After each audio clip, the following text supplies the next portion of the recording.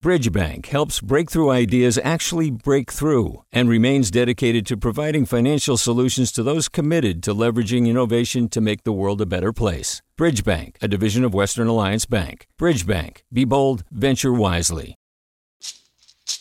Hey, it's Glenn Washington from Snap Judgment. And if you love what you're hearing, and I know you love what you're hearing, please consider becoming a KQED member. Get special access to cool events, behind-the-scenes footage, and so much more. Plus, you'll sleep better at night knowing you did your part for the community you depend upon. It's in you. Please be in it. Visit donate.kqed.org/podcasts to sign up now. That's podcast with an S. Thanks. From KQED. Good morning. This is the California Report, and I'm Saul Gonzalez in Los Angeles. And it's here in LA that dozens of city employees are on unpaid leave for refusing to sign notices about vaccination requirements. But LA Mayor Eric Garcetti says he's still optimistic that the vaccination numbers among municipal workers will continue to improve. Overwhelmingly, city employees have gotten vaccinated. The numbers are impressive and strong and getting better. And I want to be clear, the vaccine mandate is not about getting rid of employees. It's about, my goal is to keep every employee and to keep every employee safe and to make sure their lives are safe. So we have 77 employees that are right now on unpaid leave.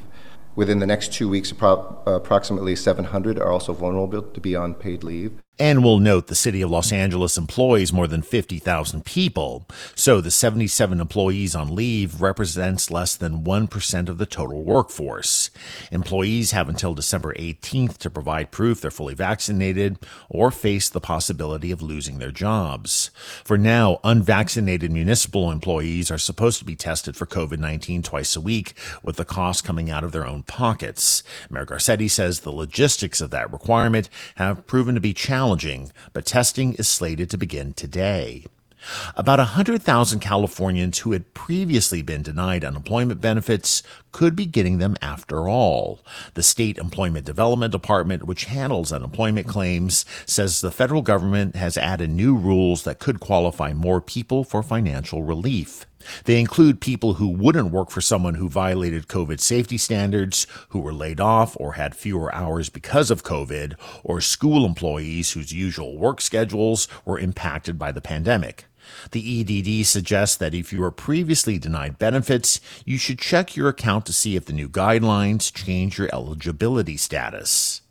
The American Civil Liberties Union of Northern California and other advocacy groups are suing Sacramento County Sheriff, claiming his office illegally transferred immigrants from county jails to federal immigration authorities. The California Report's Keith Mizuguchi has more. The lawsuit filed this week alleges that Sheriff Scott Jones violated state law by contacting immigration and customs enforcement officials about the release of inmates.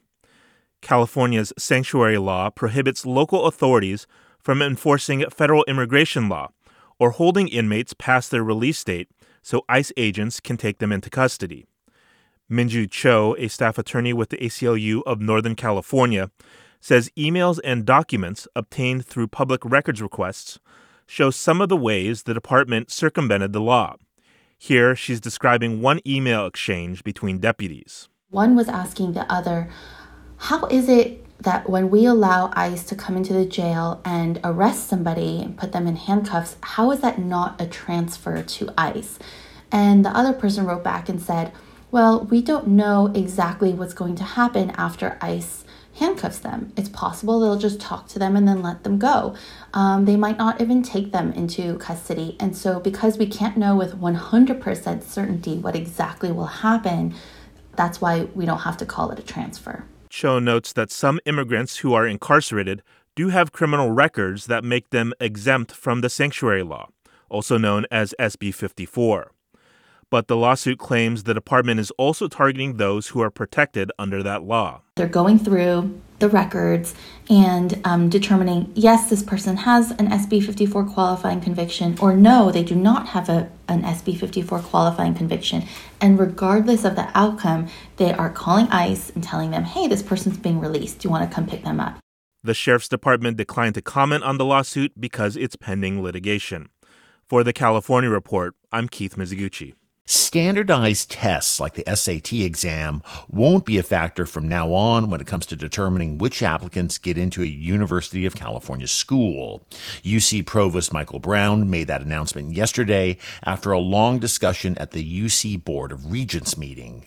Regent Eloy Ortiz Oakley is chancellor of the California Community College System and recently has spent time as an unpaid advisor to the Biden administration. He spoke to the rest of the regents about what he's seen in that role. I've spent a lot of time across the country the last few months, and the issue of standardized testing is a big issue across the country, not just here in California. And for what it's worth, many people do point now to the University of California's actions as a model going forward, particularly in light of the increased diversity that we've begun to see in admissions.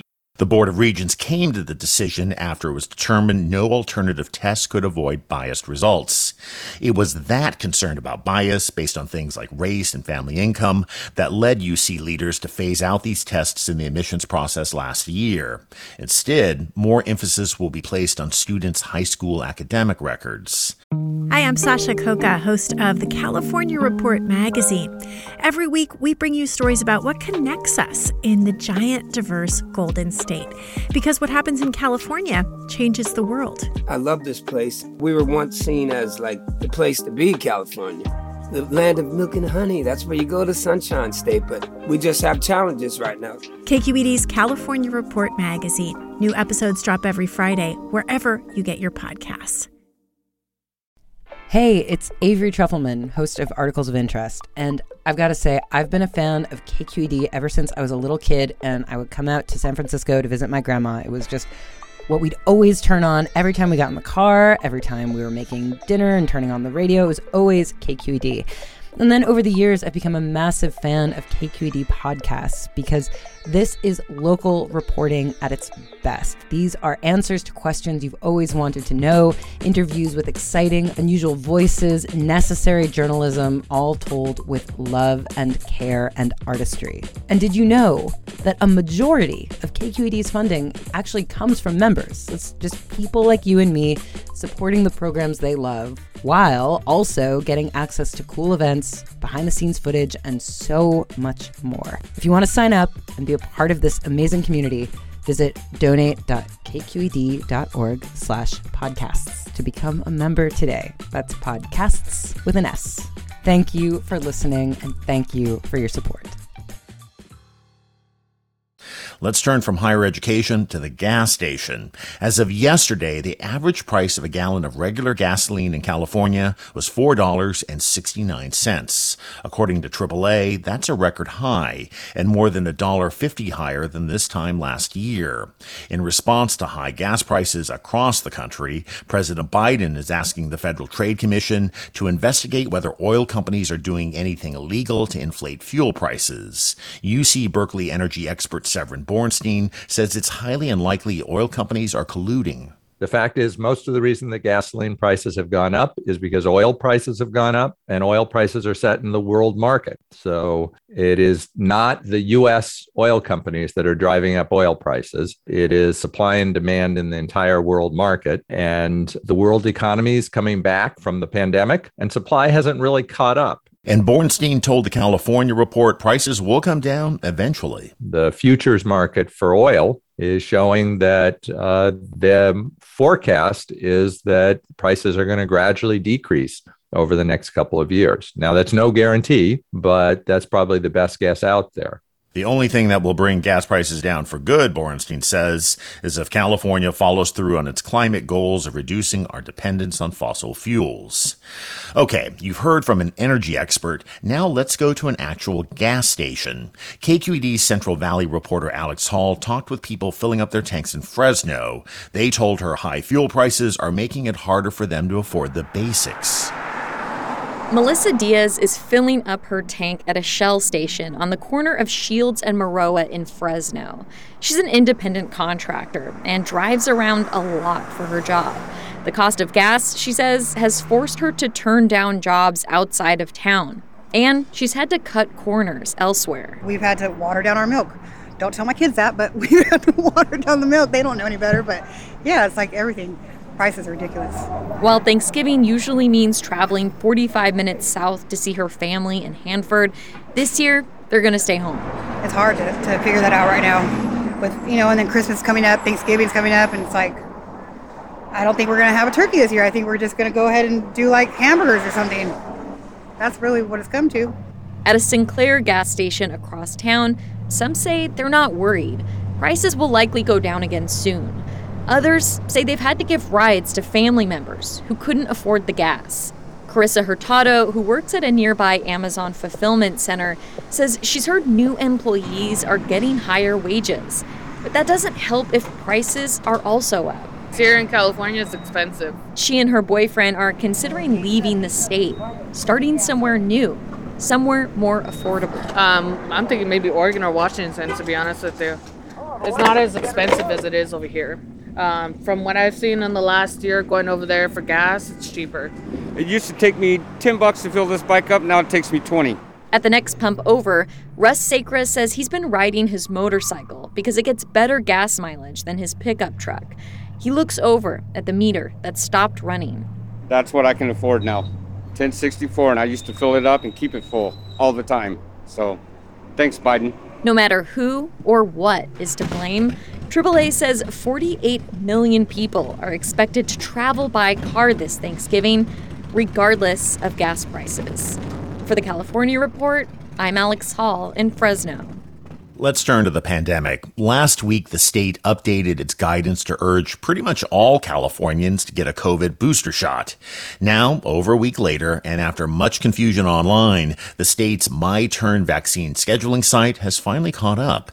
KQED's Carly Severin has more. California changed its messaging on boosters 9 days ago, telling providers not to turn anyone away from getting an extra shot.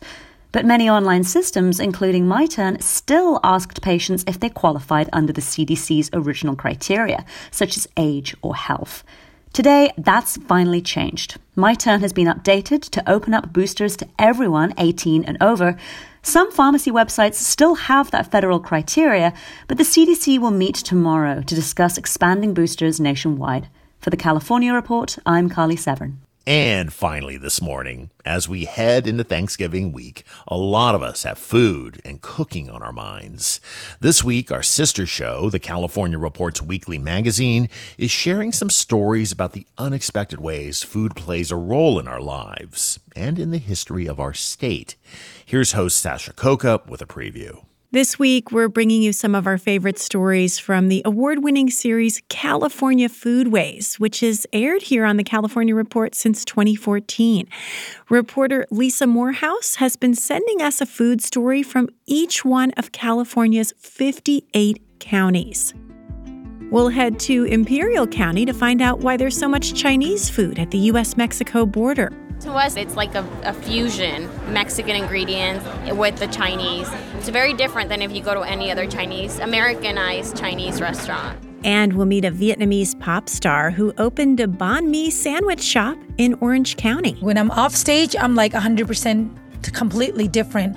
A total Vietnamese traditional girl who takes care of their family, food on the table, everything. We'll also hear about some high school students from Greenville in Plumas County. You might recognize their town as one that burned recently in the Dixie Fire. But 4 years ago, students from the high school, underdogs basically, won a statewide culinary championship. There is this one team who had their entree it was lobster. And we used cheap fish. I think it says that in the culinary world as a metaphor. It's not the paint you use, it's the way you use it. And we'll camp out with the California Conservation Corps in Marin County and hear about the essential role the kitchen plays for a hardworking trail crew. That's Sasha Koka, host of the California Reports magazine. You can hear all of these food stories on this week's show. Tune in on some public radio stations or download the podcast, the California Report magazine. And that is the California Report for Friday, November 19th. We're a production of KQED Public Radio. Our engineers are Katie McMurrin and Danny Bringer, with assistance from Seal Muller. Our producers are Mary Franklin Harvin and Keith Mizuguchi. Our senior editor is Angela Corral. Our director of news is Vinnie Tong. Our executive editors Ethan Tobin Lindsay. And our chief content officer is Holly Kernan. I'm your host, Saul Gonzalez. Thanks so much for listening, and have a good day and weekend, and talk to you on Monday. Support for the California Report comes from Real California Milk, reminding listeners to take 3 simple steps to recycle gallon milk jugs. Pour it, cap it, bin it. Learn more at recyclethejug.com. Eric and Wendy Schmidt, whose philanthropy includes Schmidt Futures, focused on finding exceptional people and helping them do more for others together, on the web at schmidtfutures.com. And the California Healthcare Foundation, working to build a more effective, compassionate, and just healthcare system, on the web at chcf.org/health-equity. Do you love learning about the San Francisco Bay Area? Its history, its people, its unique blend of cultures? Then you should check out the Bay Curious book. I'm Katrina Schwartz, editor and producer on the Bay Curious podcast, and I'm here to let you know that for the month of May, we've worked out a sweet deal for KQED podcast listeners. Right now, you can get the Bay Curious ebook for $1.99. That's right, $1.99. Just search for Bay Curious wherever you get your ebooks, or find a link in our show notes. This offer does expire at the end of the month, though, so you'll want to act on it fast. Happy reading!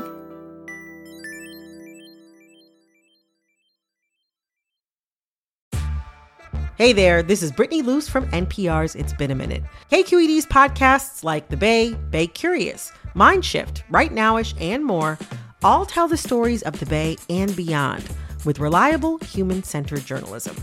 They aim to inspire, make you think, entertain, and expand your understanding of the place you call home. Here's how you can support podcasting at KQED. Showing your support is easy, and you can join Brittany in supporting KQED Podcast too at donate.kqed.org/podcast. That's donate.kqed.org/podcast.